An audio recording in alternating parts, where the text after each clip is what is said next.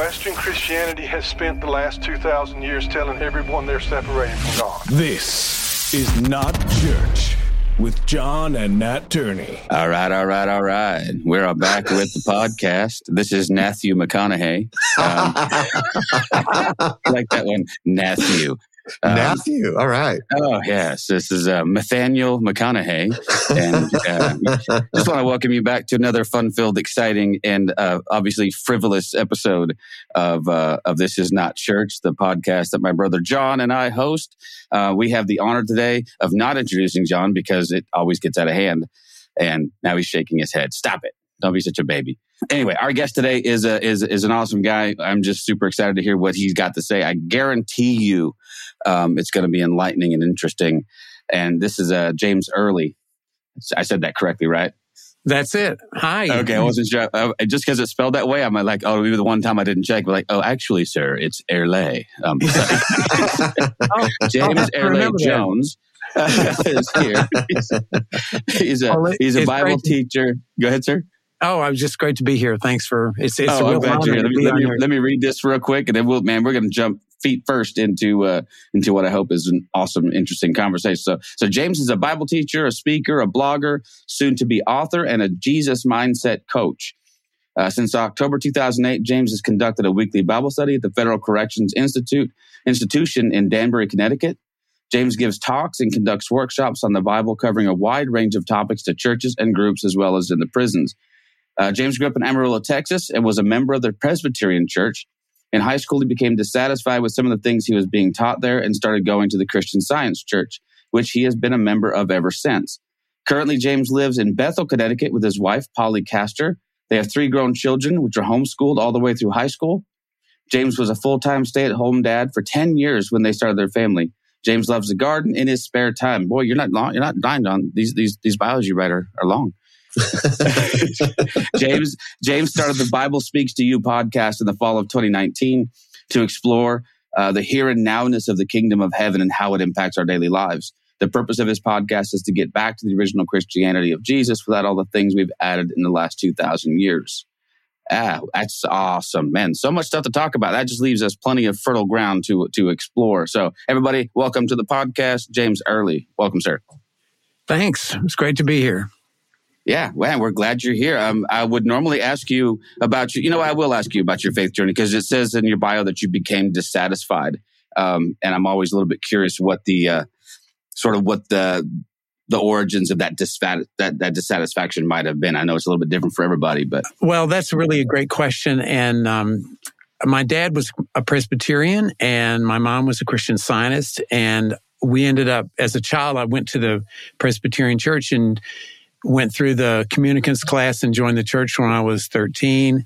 And it was my church. We went every Sunday. I went to Sunday school, had some friends there and everything. But when I was in high school, some of the answers to my questions really were not very satisfying.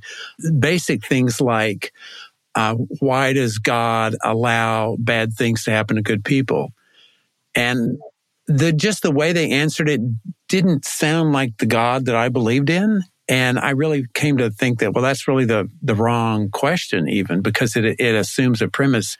The thing that really got me off, and I think it was maybe just this one guy, because it was a good church. It was not, it was not an unhappy or unfortunate experience. It's just this one particular Sunday school teacher said, well, God does not talk to us today. We have the Bible and that's all we need. And I don't know I don't think that was a Presbyterian church doctrine. I really don't know, but that sounds very Baptist. Yeah, I knew my grandmother had an experience where God told her specifically to get on a plane the day sooner than she was supposed to. You could change your reservations real easily back then. And, it made all the difference in this trip she made. And I tried to explain that to the guy and he wouldn't buy it. And there were other things that just sounded like they were just saying the same pat answers that they'd said for hundreds of years. And I thought, that doesn't satisfy me. So my mom said, well, why don't you check out the Christian Science Church and see what you think? So that's it was not some big tumultuous thing. It was just sort of that spiritual curiosity on my part of looking for deeper answers. Yeah. I mean, that is one of those answers or one of those questions that, if we're honest, and we had a really good discussion with a guy whose name I also butchered, Jonathan Foster.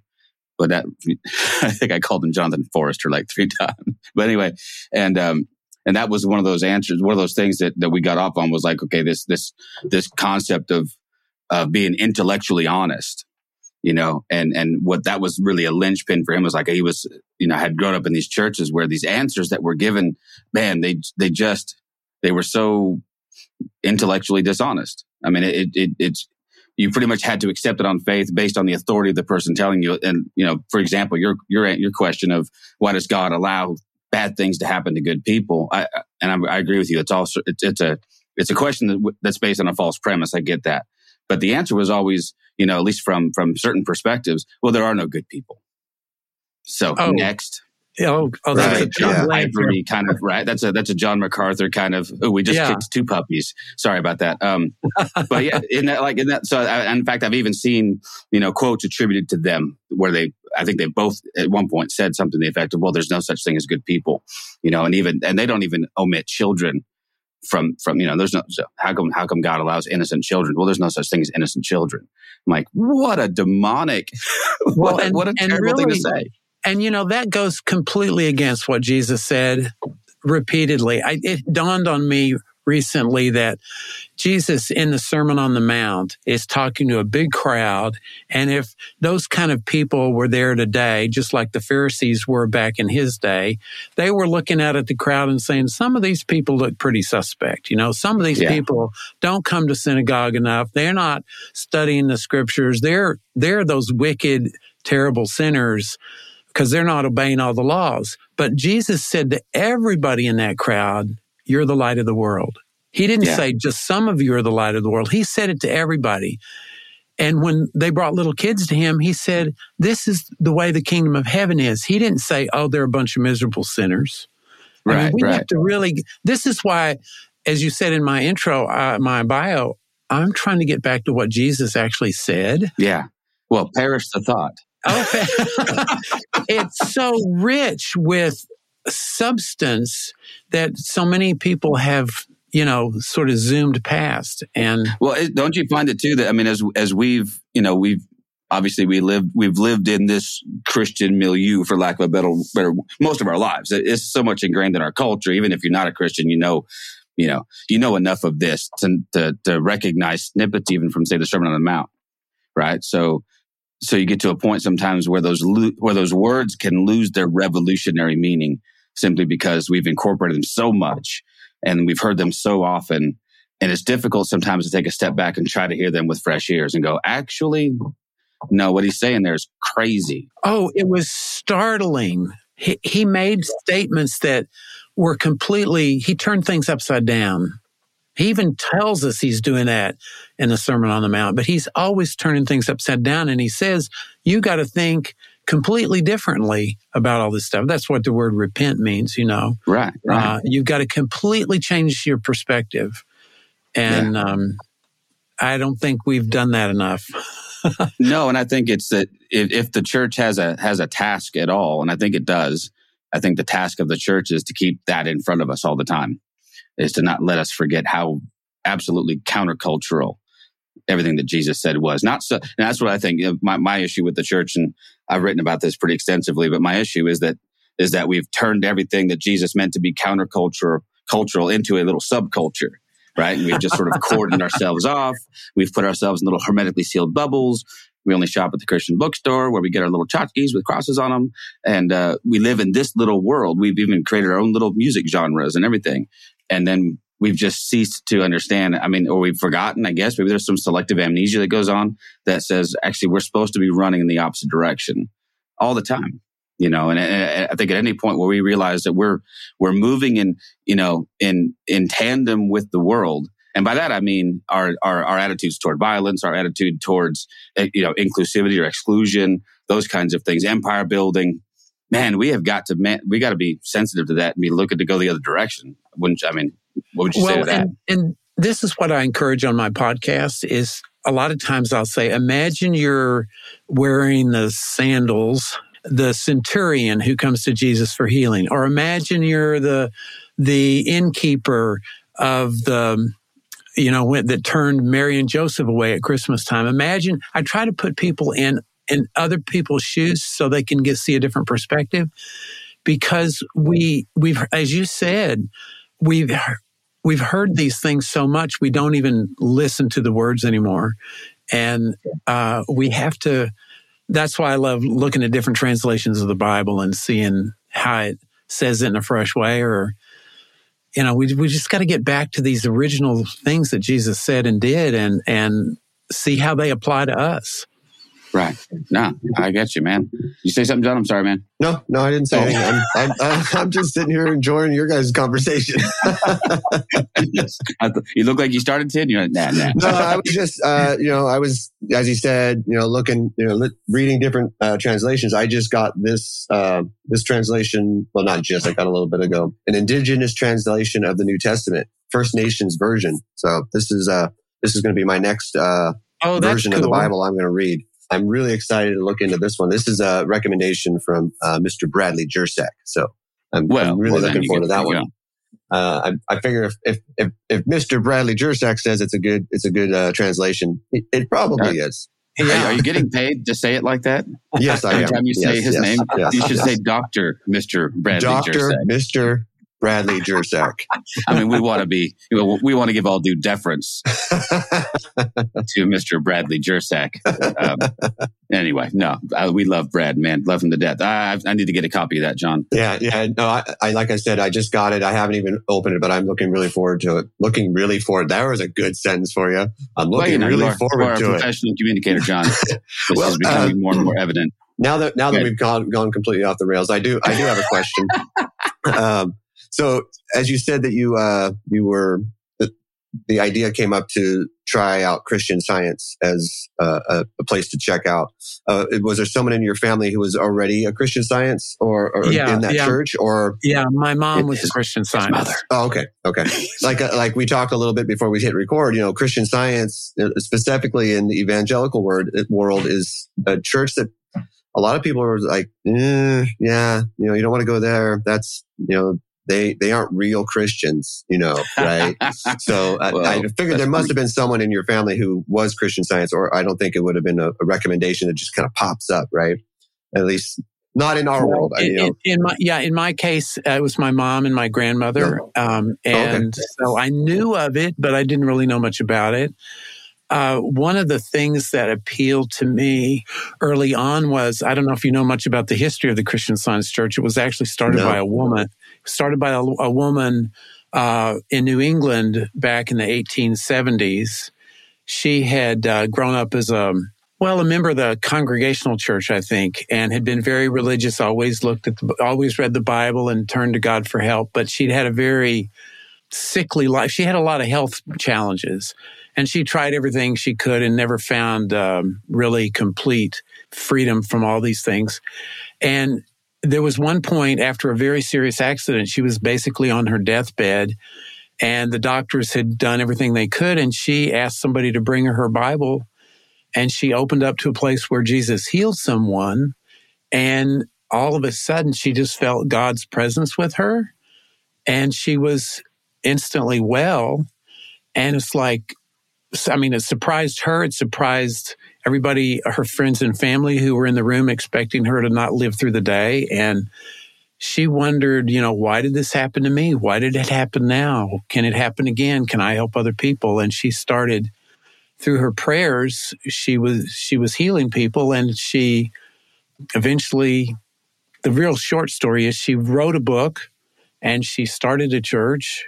And so the thing that appealed to me about the Christian Science Church is getting back to this healing part of Jesus's ministry, which, for many, many centuries has been, ignored or said, that only happened back in the apostolic age, that sort of thing. And when she had that experience and started healing other people, a lot of people loved it. A lot of people didn't, because they said, you can't do that. Plus, she was a woman, all that kind of stuff. But I've had some pretty incredible healing experiences in my own life. And that's pretty much why I got interested in Christian Science. And one of the reasons I'm still a member of that church is, and also it really answers my questions about God and my relationship to him. It gave me something that made sense to me. And No, all of that obviously valid. I mean, we all have our reasons for landing where we land, right? I mean, there's going to be something there that speaks to us and has to resonate with us. And I'm like John. I don't know much about. Honestly, I don't know much about a lot of different denominations. You're not really that much of a minority. I've always been a sort of non-denominational guy throughout my life, and so I can paint with very broad strokes. I know what Methodists believe, sort of, and you know what I'm saying. Right. But I'm by no means an expert on any of that. But I do know that to whatever degree that whatever church you attend, if it functions for you, man, that's all I've ever told people is, hey, we're trying to find places where we can grow, where we can be healthy, where we can find some authentic communication or connection. Man, that's so right. And I have found that in the Christian Science Church. And I've been thinking a lot for years about Paul's reference to the church as the body of Christ. And I love that metaphor because it helps me see how we can all be different and yet still be connected. Yeah, absolutely. In my Bible classes at the Danbury prison, there I have people from all different denominations and backgrounds, and we don't always agree theologically on everything. And I say, that's okay. Yeah. Imagine if you put, if you had 6 iPhones and you put one on your head and one on your shoulder and one on your waist, your knee, your foot, and one on your back, and turn on the video camera and went down the street. Your body would go through one event, but you'd have 6 completely different videos because they were taken from different perspectives. Mm-hmm. And what happens with the body of Christ is you have somebody that thinks they are the right hand of the body of Christ, and they look down at the left foot and they think, well, they're not like me, so they must not be a Christian.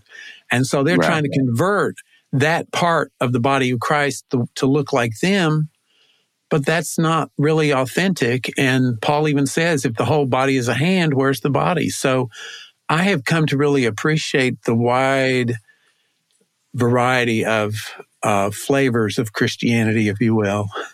Because I learn from people. I learn more from people I disagree with than just hanging out with people I agree with all the time. Oh yeah, I mean, echo chambers can be fun, but you don't grow in them. Well, there's a place for that. It can be a nurturing place, but if you're just repeating truisms to yourself, that doesn't help anybody. But if you're really looking and exploring at new ideas with somebody you don't see eye to eye on, I mean, that's when I learn more about myself and I learn more about them. And I realize we have more in common sometimes, but we have different language to talk about it.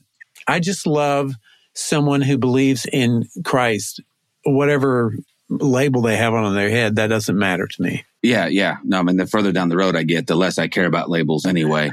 And some of them are less than, they're worse than they're worse than not useful. Sometimes they're just downright misleading. And so, John, did you read that thing that Rob Bell said the other day when he was interviewed about? No. I won't quote the whole thing because we'll get our explicit rating right off the bat. But that's fine. But essentially, it's what you and I have been talking about. John and I have been talking about this Christian, this term or this label of Christian, and whether or not it's useful, even. And so John's sort of on the side of like, it's not useful anymore. There's too many connotations that come with it that I then have to explain, right? I then have to say, well, I have to qualify. Am I Christian? Well, if by Christian you mean this, then no, I'm not this, right? If you think of a certain political ideology or a certain sort of outlook on, no, I'm not that. And Rob Bell just kind of like doubled, tripled, and quadrupled down. He said, yes, I'm a Christian. I'm not letting them take it away from me. That's my label. It works for me. Everyone else can go get bent. Now, I paraphrased all of that, but fine. But I agree. I don't think that the word is wrong. It's just, it's been used the wrong way, and we need to redeem it. And, you know, whatever label we put on ourselves, it's about what's in your heart, and it's about whether you're doing what Jesus said to do. Right. Well, every label will ultimately fall short, won't it? Yeah. I mean, there's no way you can encompass somebody and go, well, what are you? Well, I'm a Christian. Well, that covers the sum total of who you are. Well, that can't be. Like you said, whose definition of a Christian? Yeah. I wouldn't even say that I agree with him, John. I just thought it was funny that it came up, you know, it's come up, right? Rob tends to be one of those guys that does like to, he doesn't like to give answers like that usually. He usually likes to go, well, you know, hey, you know, he's you know, I don't mean that in a bad way. He would rather just get you thinking than give you some pat answer. So for him to be as declarative as he was, and in an interview, by the way, this wasn't just something in passing. I thought that was revealing about his journey. He's probably come, you know, good for him. Well, right, but I mean, for me, you know, the label Christian, because I, like we have said, it has so much baggage connected to it. And because I have dropped that from I don't want to say my language, but from my personal connection to God, Jesus, the divine, whatever. And it's the same reason, I have a hard time telling, you know, when people ask me if I'm a Republican or a Democrat, right? There's a lot of baggage with both of those words. And, you know, there's a lot of clarification if you say, well, I'm a Democrat, but I'm more of a, like, I'm a Kennedy Democrat. I'm a so-and-so Democrat. I'm a so-and-so Republican. You know, I think, you know, I have very strong opinions on the Republican Party right now, but I would have maybe less opinions on the Republican Party of a different era. So for me, the label Christian has, for right now, I'm not going to say I'm ever going to change, but for right now has too much baggage. So when someone asks me, "Are you a Christian?" the response I ask now is, "Well, what does that mean to you? What do you think that means to you?" That's a pretty good. From that answer, what they give me, I can say, "Well, yeah, I'm that," or "No, I'm absolutely not that." And sadly, more often than not, I'm telling them that I'm not that because that's true. because of what people connect to Christianity, you know, especially right now. Christianity automatically means you are ultra conservative, you are a Trump supporter, you're an anti-vaxxer, you know, and the list goes on and on. And so far I'm on board, John, with all that. What else you got? And I'm like, I'm none of that. So no, not that. Man. I mean, Jesus follower is at the bottom of that list by a landslide. Yeah, by a country mile. And that is. That's really what I'm trying to do in my ministry, is get people back to just following Jesus, because that to me is kind of what it's all about, obviously, you know, and we have gotten so far away from that. And I think this whole thing of being a Christian, to me, is basically, I have a pretty low entry level here. If you believe that Jesus is the Son of God, that's pretty much, and you could argue what that means, but I've heard people argue so much about theology. I think some people have more faith in their theology than they do their relationship with God, or even their faith in God or Jesus. They believe their theology more, and they've made a little God out of their theology. And so I'm more interested in getting back to,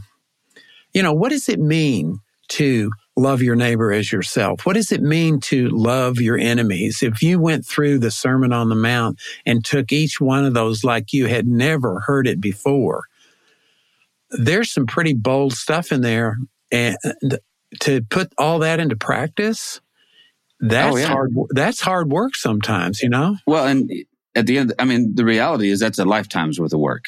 It totally. You know, I mean, totally. So what I often tell people when they want to boondoggle, and I love theology. I'll argue theology with anybody, anytime. It's it is a hobby of mine. I like it. But when it comes down to whether I'm going to let that divide me from other people, you know, I often tell because I pastor a small church, and, you know, we talk about this all the time. And I'm like, listen, when you've done all of those things that you're supposed to do, and you've loved your neighbor perfectly, and you've loved your enemy perfectly, and you've done all these things that are so very, very difficult that Jesus has told us, that we know for sure he told us to do. Like there's not a shadow of a doubt that these things are right inside the lane of being what anybody would say is a Christian. When all that is said and done, if you got time left over to argue about the rapture, or you want to discuss about, you want to discuss the infallibility of Scripture, okay, fine, let's give it a go. But my guess is we're never going to get to that part. We're going to spend our lifetimes just trying to love the people next to us the best way we possibly can. And I'd rather not waste any more energy on the other stuff. No, I really love your heart there, because that's what we need. That's what the world needs. It's not your theology that saves you anyway. No, God help us if it is, or we're all screwed. Because even Paul had the humility to say, I see things through a glass darkly. Right. He had the humility to admit, I don't understand it all right now. And yet people bow down almost and lick his feet to say he had all this perfect doctrine, but he admitted he didn't know everything. And, we can only follow that example, really. Right. I was actually writing, I want to get on the subject of your soon-to-be authorship as well. That's interesting, but I'm actually in the middle of writing a book as well. And so I got to a point where I'm trying to look at the Scripture where Paul says to follow me as I follow Christ, right? Or depending on the translation, says imitate me as I imitate Christ. And I'm like, well, so are we talking about followership or are we talking about imitation, which are two different things, right? Oh, because, totally. Followers follow regardless of whatever the action is. I mean, the guy could be a total hypocrite and you might still follow him. But then I was wondering about that word as, because in English, it's problematic. Because I could be saying, listen, imitate me as in because. Imitate me because I follow Christ, or imitate me because I imitate Christ. Or is he inviting us? Or is Paul inviting us? I made up a new word, John. You like it? Invitating. I like it. I'm going to use it. It's a good one. Paul's done inviting us. He's saying, come on down. But is he inviting us to imitate him to the degree that he imitates Christ? Or in the way that he does. I can't be the first one. I think I love that sense. That's what I was thinking even before you said it, to the degree. And I think that's any leader, any church leader should be saying, only follow me to the degree that I am following Christ. Yeah. If you see attitudes and actions in me that are absolutely un-Christ-like, please feel free to call bullshit on it and say no. Okay, thank you. Doing it. I will. Yeah. Right. And everyone should. And I think Paul would recognize, and obviously Paul did recognize in himself his own tendencies to mess up. What else does he launch into his diatribe about those things I don't want to do, I do, and the things I want to do, I don't do. He's got conflict in his own self. So I think there's enough humility in Paul to say, listen, when you see those things in me that are reflective of Christ, then by all means do those things also. But I think that's as much an invitation to not follow things that, maybe personality traits in Paul that maybe were caustic or, whatever. I mean, whatever his, his particular thorn in the flesh was, who knows? Right. Maybe it was just he was a big jerk. But I want to get back real quickly to your comment about, are we following Christ or are we copying him? Because if you just repeat Jesus's words and repeat his actions like a magic formula, that's not going to work. I think he wanted us to be conscious of what we were doing, follow him because we were choosing to embrace his ideas, his teachings, and follow his example. And anytime there's a mindless, just following because somebody said so, and you're just copying what somebody else did, I mean, that's when I first got serious about my faith. That's what I did. I just copied what other people said, and I had all the little pat things to do and say, and that wasn't really my faith. Yeah. I've made it my own now. So yeah, I mean, I think of it like learning to dance, right? And I don't know a thing about dancing, so if this metaphor falls flat, I apologize ahead of time. But from such experience, aren't you? From such experience, I would say that when you first begin to learn to dance, I would imagine you're simply copying the instructor. You're doing, hey, step here, step here, step here, step here, and you can become a I guess a competent dancer that way. Okay, fine. I did know about music. Okay, fine. So let's talk about music then. I was gonna. I'm not sure why I went with dance when I'm a musician. Yeah. So okay. So when I first started learning how to play the violin, it was play this note, da da da da, and exactly. And you spend your formative years in music just trying to be able to play the music that's in front of you. But great musicians don't stop there. Right. Great musicians take all of that information and embellish. And they add and they improvise and they stay within the framework. Well, some of them don't. John Cage never did, but he was a weirdo. But for the most part, you stay within the framework of a scale, and you stay within the framework of a key signature, and you stay within and then But man, there's a whole lot of freedom. That's a much better metaphor, John. Why don't you let me go off with the dancing crap? Well, I think you could take it a step farther than that too, because there is a connection with music and musicians, and there's a couple journeys you can go on as you go down that road of becoming a better musician. And you can either go into a very institutionalized version of music, which is you almost are told you cannot think for yourself when you're playing music, you're recording music, because everything needs to be a very specific way. There is no heart in it. Nat and I had the pleasure of playing with a musician who I consider one of the best musicians I ever played with, but everything was written out. He wrote out everything he ever did, including guitar solos, everything. Every single note was exactly right, exactly where it was supposed to be, at exactly the right time. Then someone like Nat here, also an amazing musician, also an amazing guitar player, but every single note just came from someplace else, someplace deeper in his heart. And so the style was different. There was nuance. There was so much more to it. And you could, whereas this other guitar player that we knew, everything was great. It was perfect, but there was no heart behind it. And you didn't connect. I never connected with it the same as I did when I heard Nat play. There was a connection to that music. I felt the pain when we were playing like a blues song. And I can say the same for church, right? Church has a tendency sometimes to put us into these boxes where this is what we learned. This is how we say it. Never say it different. Don't do it any different. And there's no heart in it. There's no love in it. That is so true. And it's so sad. I had a lady in my, one of my Bible study classes at the prison, and she had grown up in a church. I don't know what denomination it was, where she was not allowed to ask questions. Yeah. She was told, this is what we believe. And she had some really good questions, but they wouldn't entertain them because that meant she was being doubtful and that she wasn't being true to the faith.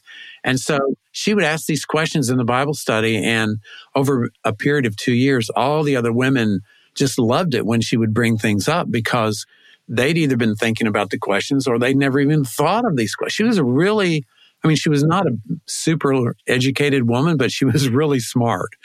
And she had a mind for this stuff. And I just I didn't tell her what the answers were. I just said, well, let's look at some things in the Bible, and you think. I was the first person that allowed her to think for herself, I think, in a religious context. And at the end of the 2 years that she was in my class, she said, Mr. Early, I want to tell you something. When I came to prison 2 years ago, I hated myself. I felt terrible about my crime. I was estranged from my family. I didn't have a faith in God. And I was on 5 medications for depression. And now, this is like the day before she got released. She said, now I feel good about myself. I've made peace with my crime. My family relationships have been restored. I believe in God again, and I'm off all my medications. And it's all because I was in your Bible study. And I was kind of like, oh, wow. I had no idea. I mean, I knew she kind of had an attitude, but I just gave her freedom to fly, and look what a difference it made in that person's life. And so, if I had just been repeating the same old thing that everybody says, that wouldn't have done anything for her. And that's kind of what you're talking about. And no, it's interesting because it's that sort of sense of becoming technically proficient at something, like music, for example, and then. Yeah, I think the first step is realizing that doesn't mean anything. You know, I had the privilege of youth pastoring for several years. And in my mind, and I still believe this, by the way, if you can grab a hold of kids when they're 12, 13, 14, and you can really instill in them a sense of who they are and of who God thinks they are and what God really looks like, man, you could save them a lifetime of agony and pain and crap, you know. So yeah. I had a, you know, I can think of a couple people in my youth group over the years who would interrupt, and they were welcome to do so, but interrupt some little sermonette I was giving. I go, okay, wait a minute. That doesn't make any sense. You know, I have a crazy, you know, or they have just some off the wall question. And man, my stance always was ask away, please. I'm not promising you any answers here, but let's have the freedom to, you know, express our doubts. You're probably not the only one in the room who's thinking this, you know? Right. And so, I don't know. That to me, the difference is, you know, education versus indoctrination, you know, yes. and we've opted for the latter very, very often because it's easier, and it produces sometimes more predictable results. Well, and you don't have to think for yourself. You don't. You just say, oh, well, so and so, and that doesn't serve anybody. It's nuts. So I think you're the second person that we've had on who is really involved in prison ministry, and the first was Douglas Campbell, and I'm not sure if you're familiar with Doug and his work. He is, Douglas is probably one of the preeminent Pauline scholars of the 21st century. I mean, he is just fantastic. But when we got ready to interview him, a friend of ours said, hey, whatever you do, ask him about prison ministry, because that's what really gets him going. That's really what fires him up. And he is just... Oh, man. I've had some incredible experiences in the prison of people. Everyone says to me, I have rediscovered my faith because they've been indoctrinated. Absolutely. And we just get back to what the Bible stories, you know, what does Jesus say about? What are the relationships? What can you learn about yourself or about God, about other people from these stories? Because they're just people like you and me. And sure. Anyway, it's one of the highlights of my week. Man, that's amazing. I love that. Before we move on to talk about the book, John, you keep looking like you want to jump in and say something. But I was just going to say, you know, within prison ministry, it's shocking how, well, first of all, how shocking it is that it's such a simple connection to make, but at the same time so hard, because they have been told and taught that they are horrible people, that because of where they are and what they have done, they are not savable, right? And it's just interesting that if you really got to the meat of what Jesus is saying when he speaks, these are the people that he connected with the most. These people that the Pharisees would say are they're worthless. They have no worth to me. I don't have time for them. Look at them. They're untouchable, all that, right? And so right. Jesus basically takes that and flips it and turns it on its head. And then somewhere in the last 2,000 years, we've flipped it back. And we were like, no, they are so far gone. Let's lock them away. Let's pretend they don't exist. Let's pretend that they aren't even around in our society, with this crazy notion that we're somehow rehabilitating them, which we're not, because that's not what prisons are for. And that's another whole, rabbit hole we could go down. But it's so easy to connect with them and give them hope, because no one has given them that. No one has taken a moment to say, go ahead. I think that's what people respond to, because I do a couple of classes. One of them is how to pray like Jesus. And we just go through the Gospels and see all the different things that Jesus said about prayer and how he interacted with people. And one is about all the healings of Jesus and all the angels in the Bible, all the women in the Bible, and what about the Holy Spirit. And all these stories they resonate with, and they can see themselves in there. And I always relate it to them, and they start to feel loved. They feel seen and understood. And that's what we all need. We all need to feel worthy of God's love. I've got some friends who, in their Christian persuasion of whatever flavor they are, they don't think, even as Christians, they don't think they're worthy of God's love, Right. And I'm thinking, no. everyone's worthy. And that's what my podcast that drops tomorrow morning is all about, is that Christmas is all about the fact that everyone is worthy of God's love. You don't have to earn it, obviously. You can't earn it. It's already there. Jesus didn't come to make us worthy. He came because we're worthy. We were worth it from the beginning. And it's just a very different perspective. I'm going to come back to one thing maybe to put a perspective on what I've come to see as a Christian Scientist is, to me, Christian Science is, in a nutshell, looking at things from the perspective of what's true right now in the kingdom of heaven. Jesus said, and talk about a startling statement, when he said the kingdom of heaven is at hand. Later he'd say the kingdom of God is within us, within you. That was very different from anything people had heard, but and then you can fuss over the translation, but this nowness and this present sense of the kingdom of heaven being here, I think he saw something that we can't see with our material eyes. He saw, okay, there's a blind man, but I know beyond that, in the kingdom of heaven, which is here and now, there's no blindness in heaven. There's no sickness. There's no sin. And he could see that original image and likeness of God. And that's why he could love all those people. And that's why he healed them. Because he could see who they really were as a child of God. And he didn't get caught up in the material surface picture of things. And to me, that's what I've come to see Christian Science is. It's looking at things from the perspective of what's true in the kingdom of heaven right now. And then you look out and you see everyone as worthy of God's love. You see God loving them all. You can't help but love them yourself. And that to me is what Jesus' message is all about, is let's get this love out there. Yeah. And, I not to push, but I would push back a little bit on that. And I would say, from my perspective, love is never about worth anyway. No, and so I don't even like the jargon anymore of someone is worthy or isn't worthy. From my perspective, I think about my kids, and when my children were born, I loved them instantly and completely, and I would have killed or died for any of them from the moment I saw them.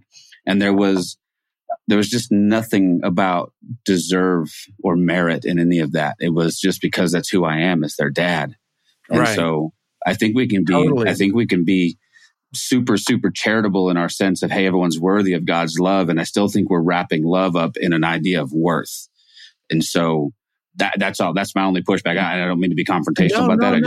That's just where I sit and go, I'm not even sure I buy all of that terminology anymore.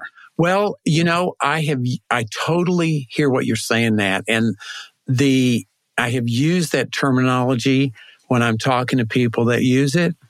Yeah, for sure. So just so they can hear their own language. But I really agree with you. God just loves us because he loves us. We don't have to earn it. Jesus said, you're of in much more worth than many sparrows.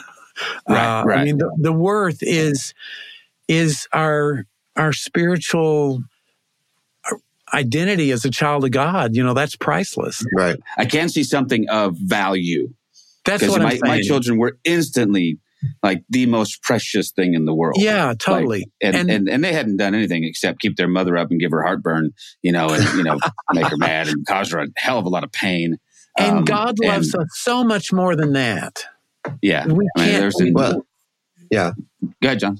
Well, I was just going to say, one of the things I think that happens is we get stuck in language, right? We get stuck in words very easily, for sure. Because, I don't want to sound like I'm pushing back either, but I as I'm moving forward in whatever you want to call this journey I'm on, right? Certain language doesn't really work for me anymore. Right. And so, if again, I don't want to sound like I'm pushing back either, but if I was to push back on something, I would push back a little bit on this idea that someone who, and I want to preface this by I understand what you're saying and I get exactly what you're talking about, because we're talking about Jesus and in the Bible. So this part that I'm talking about has a completely different perspective now than then. But someone who was blind in the time of Jesus would have more than likely been considered to have some kind of curse. There was some kind of curse on them, right? So now we know that's not true, right? That's not why someone's blind. So whereas within the time of Jesus, there might have to be some language that says, hey, no, here, let me heal him so he is now worthy, right? And I could see where Jesus would have to do something like this, where there was like these moments where Jesus would have to almost kind of push you into this idea that these people are worthy. But now we know, now that we have science and we understand why there are people who are blind, who are deaf, who have, are different than us, they are worthy in that place. They are worthy in their blindness. They are worthy in their deafness. So we have a tendency sometimes to use language that makes it sound like they are not worthy if they aren't healed, right? And we can use that in so many different places now. We can even say that about drug addiction. We can say that about actual places where they are not the same as what we consider an able-bodied person. So it's a language that I am just recently trying to divorce myself from a little bit. Yeah, I totally hear that. And I think, here's the question. I don't know how to quite say this. Okay, so let's talk about somebody that's blind today, or whatever the situation is, an alcoholic. To me, as a child of God, their worth is unquestionable. They are valuable in God's eyes. I don't think He defines them by the label of alcoholic or blind person or disabled person. He sees so much more of who we really are. And my only pushback, to use your phrase, on this is sometimes I think we, on some of these things today, like disabilities or whatever it is, illnesses, God doesn't love somebody less if they have that kind of a situation in their life.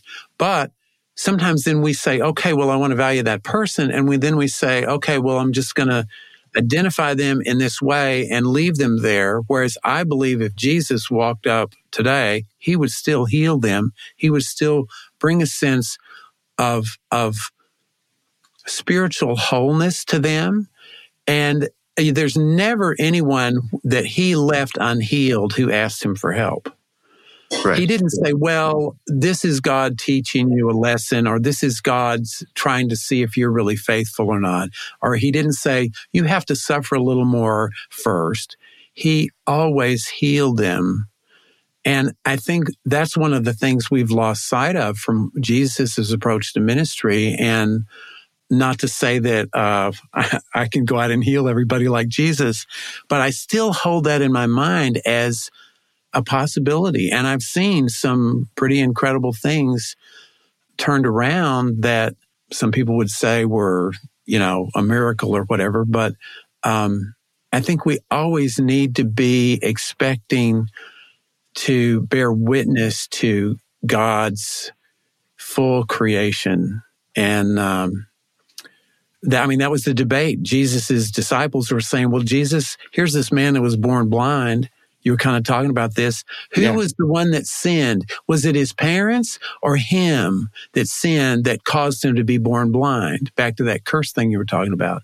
And Jesus said, no. And how could that guy have sinned before he was born anyway? There was they were trying to make it a theological reason why this guy was blind. And I've had friends do that even today with, somebody's in a wheelchair because God is punishing them. I don't believe that at all. Well, then let me ask you this, though, if you don't mind. How do you square that concept of, and I'm not disagreeing that Jesus healed everyone He came into contact with, but how do you square that with the fact that, by and large, that doesn't happen? And I know people of tremendous faith who have suffered and died. I do not have the perfect answer at all. I do know. This is one thing that if you study the Christian Science faith with an open mind, I'll say, and not the preconception of what some churches think about us, like you were talking about. My grandmother was healed of breast cancer. I have seen. I had a. I don't even know what it was. A terrible growth on my abdomen, and it was completely healed through a spiritual prayer process, whatever you want to call it. I've seen so many things happen that show me there's something there that I don't think we've tapped into as much as we can. And, you know, Jesus' disciples were out healing. He sent them out to heal, and they were healing left and right. And there was one time when he was gone, and the man with the epileptic son came to them and said, heal my son. And they tried and they couldn't. And later Jesus comes back and he heals the little boy. And in private, his disciples come up and say, well, why couldn't we heal him? And he said, it's because you need prayer and fasting. And I think sometimes I don't know. I know in my own life, when there's something I haven't had a healing of, I have to pray to know what it is that needs to be prayed about. Sometimes it's not the thing on the surface. I'm not answering your question very well, but no, that's okay. I wasn't looking for a pat answer. Those are the questions. It's tough, but I always hold that it's a possibility, and I do not believe that it's God's will that someone suffer. In our conversations that Nat and I have had with, quite a few different people from different walks of faith, there are people who have different perspectives on the way prayer works. Does God heal? Did God ever heal? It would be another question, and these are all rabbit trails we could go down. And I think at the end of the day, the important part about prayer and connection to God and connection to what Jesus was saying is, I think the important part of all of this, regardless if you believe that they can be miraculously healed of something, is that they can be healed of this idea that they are not worthy. And I think that is the most important part of this, is that you are loved, period, no matter what. You are worthy. You have always been worthy. Nothing you have done, did, will do, will ever make you not worthy. And that's, I think, a point I think we can all kind of agree on, that's for me. And that's what needs to be healed. I agree. And that's what needs to be healed. I think of the guy that they brought this man to Jesus on a cot, and they wanted him to heal him. And he didn't say, well, stand up and be healed. He said, your sins are forgiven. I think Jesus realized there was something emotionally and mentally blocking him. He had some kind of sense of guilt or something, probably imposed by the religious teachings of the day, just like today. And it's those kinds of things that are what often causes a sickness in the first place. I've seen that people feel so guilty about something, they get sick. Or they're so afraid they're not doing everything right, they get sick. Yeah, there's a lot more components to that. I mean, I have a friend who would approach this from an almost shamanic kind of perspective and say that, your physical body is capable of healing itself in a lot of ways. And a lot of times what prayer does is help us to reorient even things within our own bodies to help our immune systems work better and to help us combat things that are, so I think there's something to that, I'm not sure I buy off on it wholesale. But I do say, I also come back to this ideology though, that when Jesus healed people in his day and age, there was such a societal component to these people's sufferings. So it was, obviously being born blind is terrible and you suffer. But in Jesus' day, that also meant not being permitted entrance into the synagogue, not having access to you couldn't have a profession. So you were pretty much relegated to begging in the streets for money. And so a restoration of sight, while a physical healing was fantastic, I think it meant so much more that all of a sudden, and you got all this stuff back too.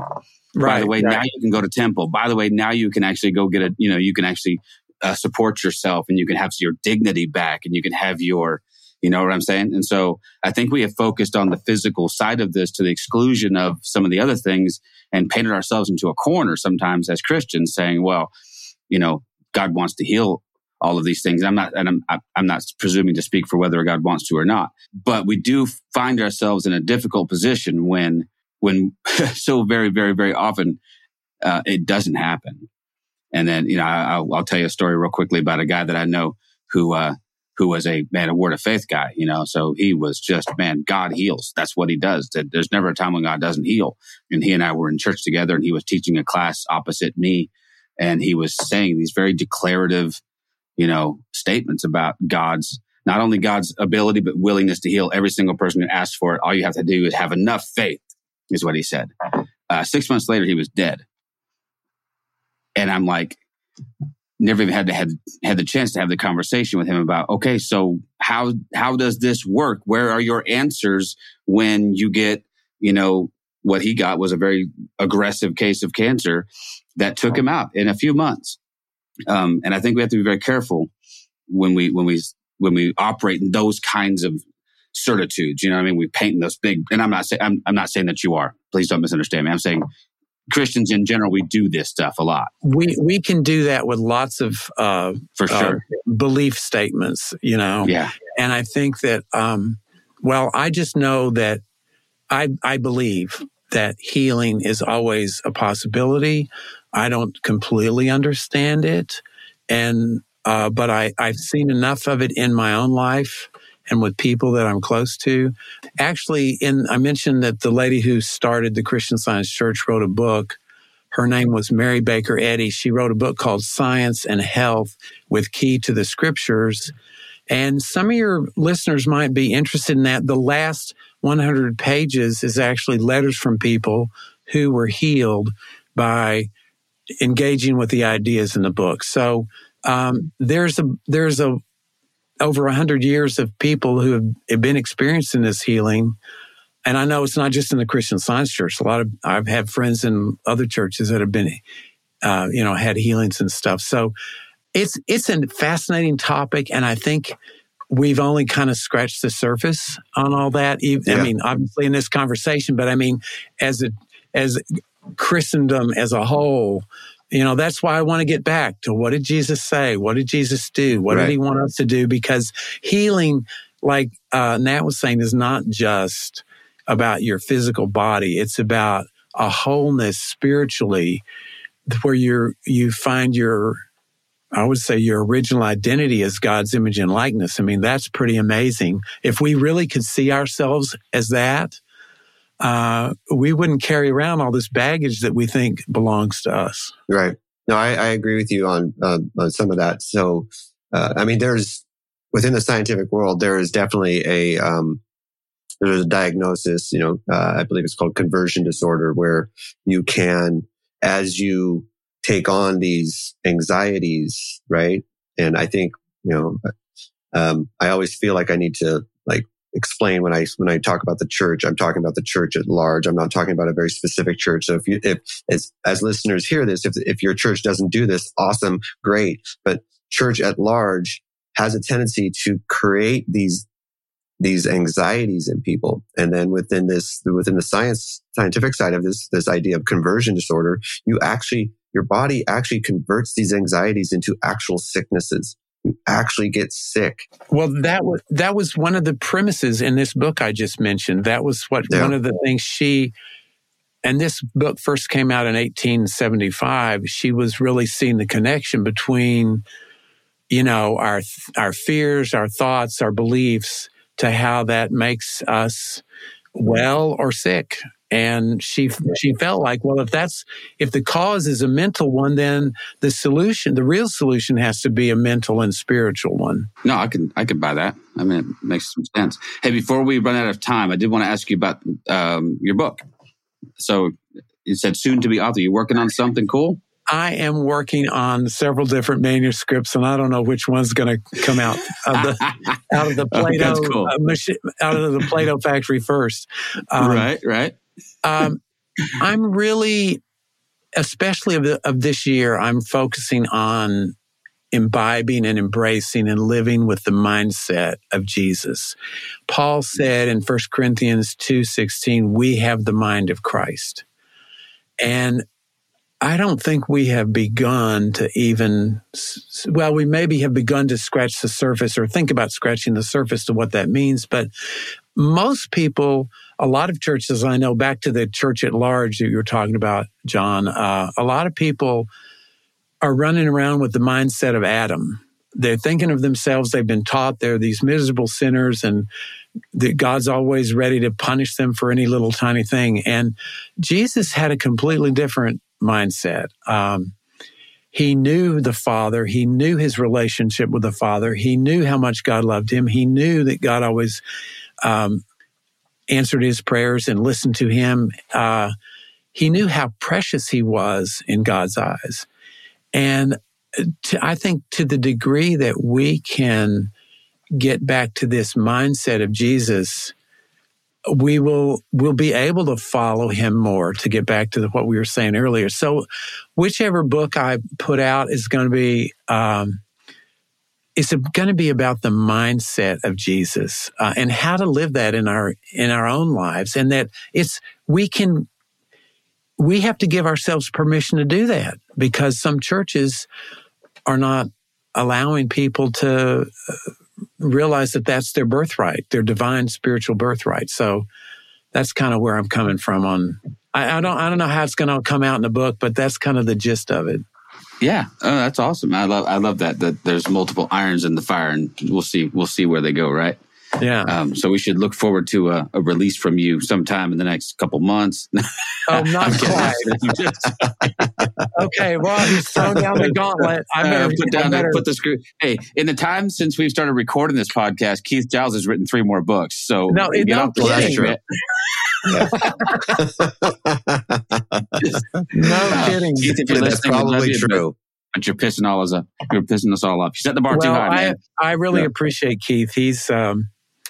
He's doing a great service to breaking down some of these traditions, these traditionalisms that have grown up and attached themselves to the church in the last 2,000 years. And people don't realize it. You know, to put it in historical context, I know you all had Beth Allison. What's her name? The lady that wrote Beth Allison Barr.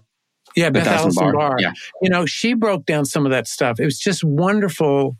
I'm not that kind of a historian, but it's wonderful when people do that, because we don't realize what we're doing sometimes. We're carrying somebody else's baggage around and think we're supposed to, just because somebody else did. And I'd say between her and Kristen Dumais, those two really opened my eyes to a lot of this, the history of how,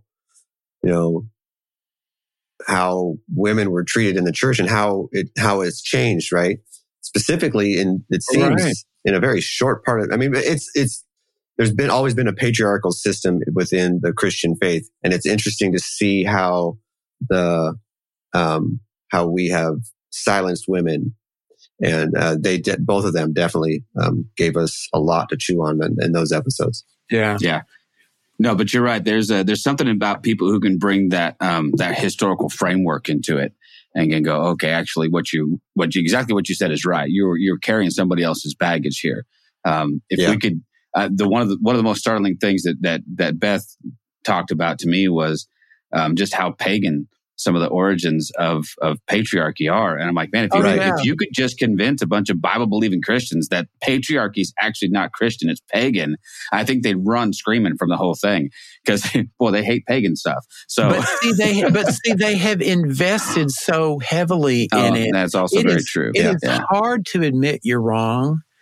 Yeah. We all know that. Well, so much of their structure, so much of their livelihood, their own sense of self-importance, is all wrapped up in that particular perspective.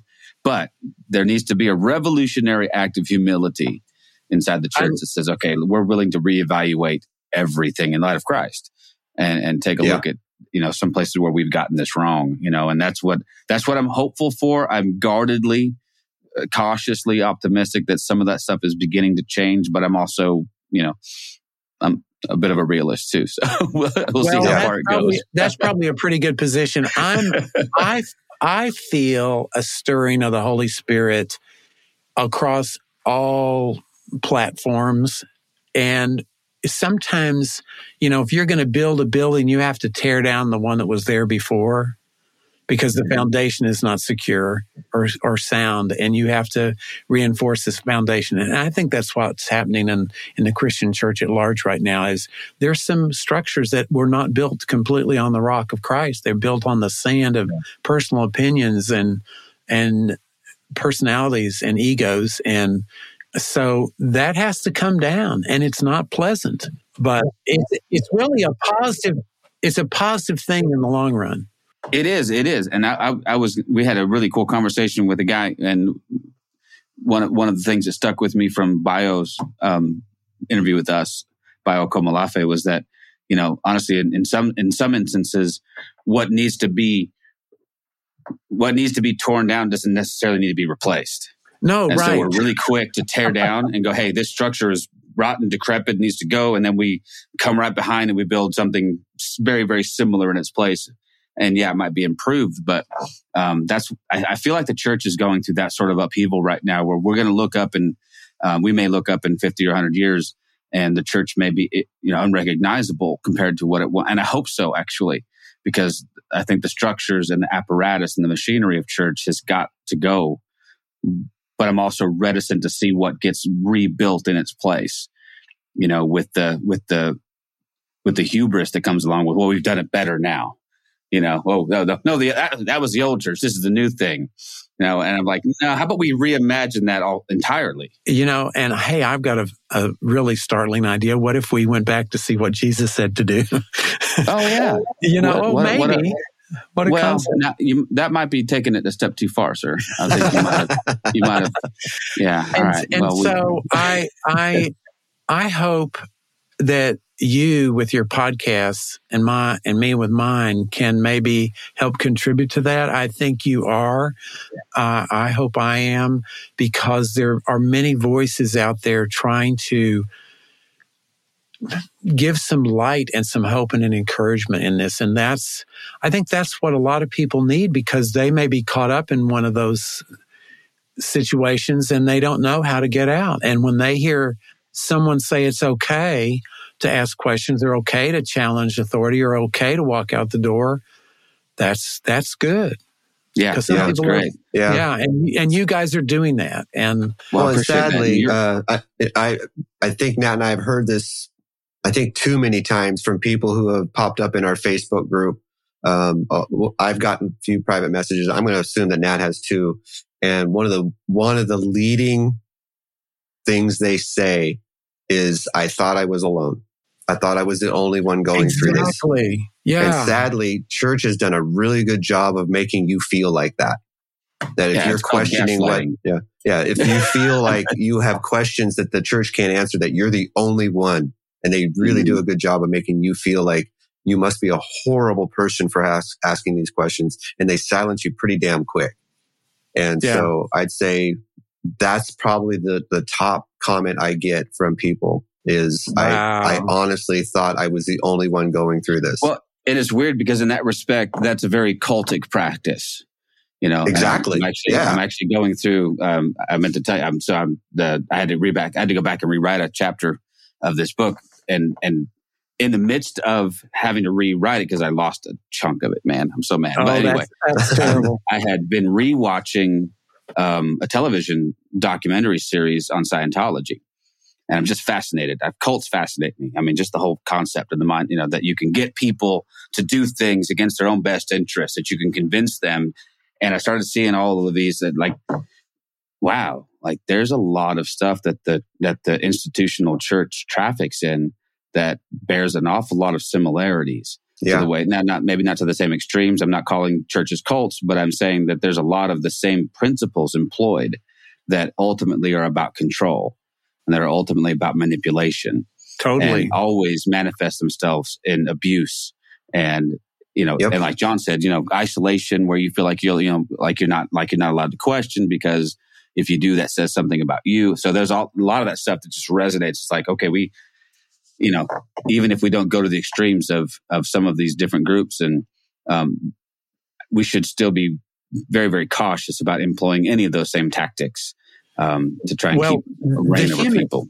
Yeah, the human mind, the human ego is invariably an idol maker. It bows down and worships idols of its own creating, and it can be within the Christian church context, whether it's a leader or, I think some people, I'll go out on the limb a tiny bit here. I think some people have made a cult out of Jesus.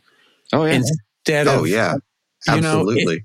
Instead of just really following him, they've turned him into this cult figure almost, and it's a mindless thing, So, they've made it idols of the Bible. They've made idols of, their own God concepts, and I think you're right. I do think there's something in us that gravitates towards things that are more concrete.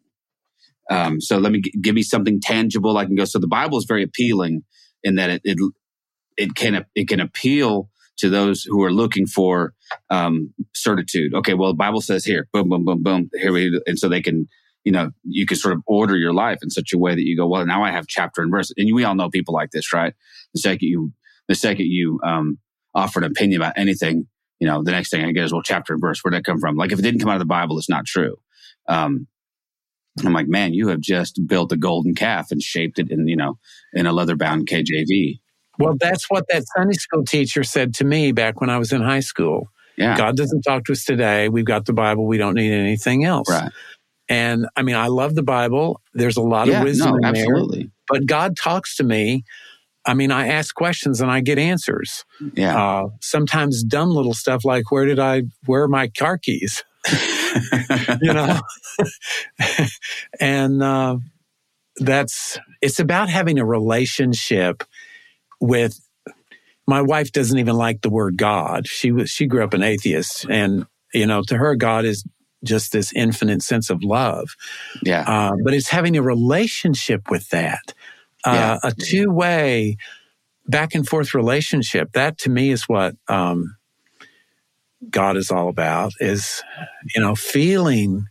I had a dream, I don't know, a month or so ago where I felt in my dream there was this sort of divine figure. It wasn't, it may have been Jesus, I don't know, but I just felt, I felt seen, I felt known, I felt understood, I felt valued. It was the most amazing experience. That feeling stayed with me for days. And just talking about it now, it brings it back. It was not some words out of a book. Yeah. It was an actual presence of, and anyway, it was just amazing. And that's what we all need, because then you realize, okay, all this baggage I'm carrying around of self-pity or woe is me, or I'm not as good as somebody else, and all these things we tell about ourselves, or I'm better than everybody else. All these stories we tell about ourselves, they're not really who we are. And man, I agree. That's a great place to, I think, land, John. I think I need to make a departure here pretty soon. But I want to make sure. So the podcast is called The Bible Speaks to You. Is that right? The Bible Speaks to You. Okay, Correct. so that's available, I'm guessing, across all streaming platforms, or has it started yet? Oh yeah, I've actually I'm starting my third year.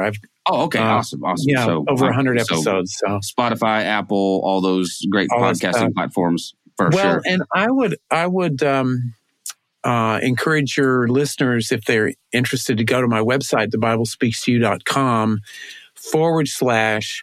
/not church. I'm going to put together a special page just for your listeners. Not church is all one word.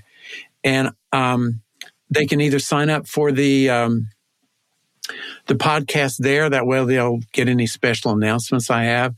I'll put together a special playlist of podcast episodes that have to do with identity, our spiritual identity and purpose, that sort of thing. And we didn't really talk about this, but I also do coaching. I call myself Jesus Mindset Coach. I help people learn to think and live with this mindset of Jesus. And if someone would like to sign up for just the first time is totally free, just to see if it's actually a coaching session. It's not just talking about it. And I work with someone, and then if we want to go forward, they can. But all that'll be on that page, The Bible Speaks to You /not church. And I would love to, anybody I can, if you're listening now and you feel like anything I've said has resonated with you, I'd love to chat more. If you have any questions about anything that we talked about, I'd love to hear what your thoughts are. Oh, perfect. We will make sure that there are links in the show notes to definitely. All of that, to your podcast and to the website you just mentioned. And man, we'll look forward to maybe connecting with you at some point in the future, brother. Well, I would love to have this conversation offline or online again. Yeah, for sure.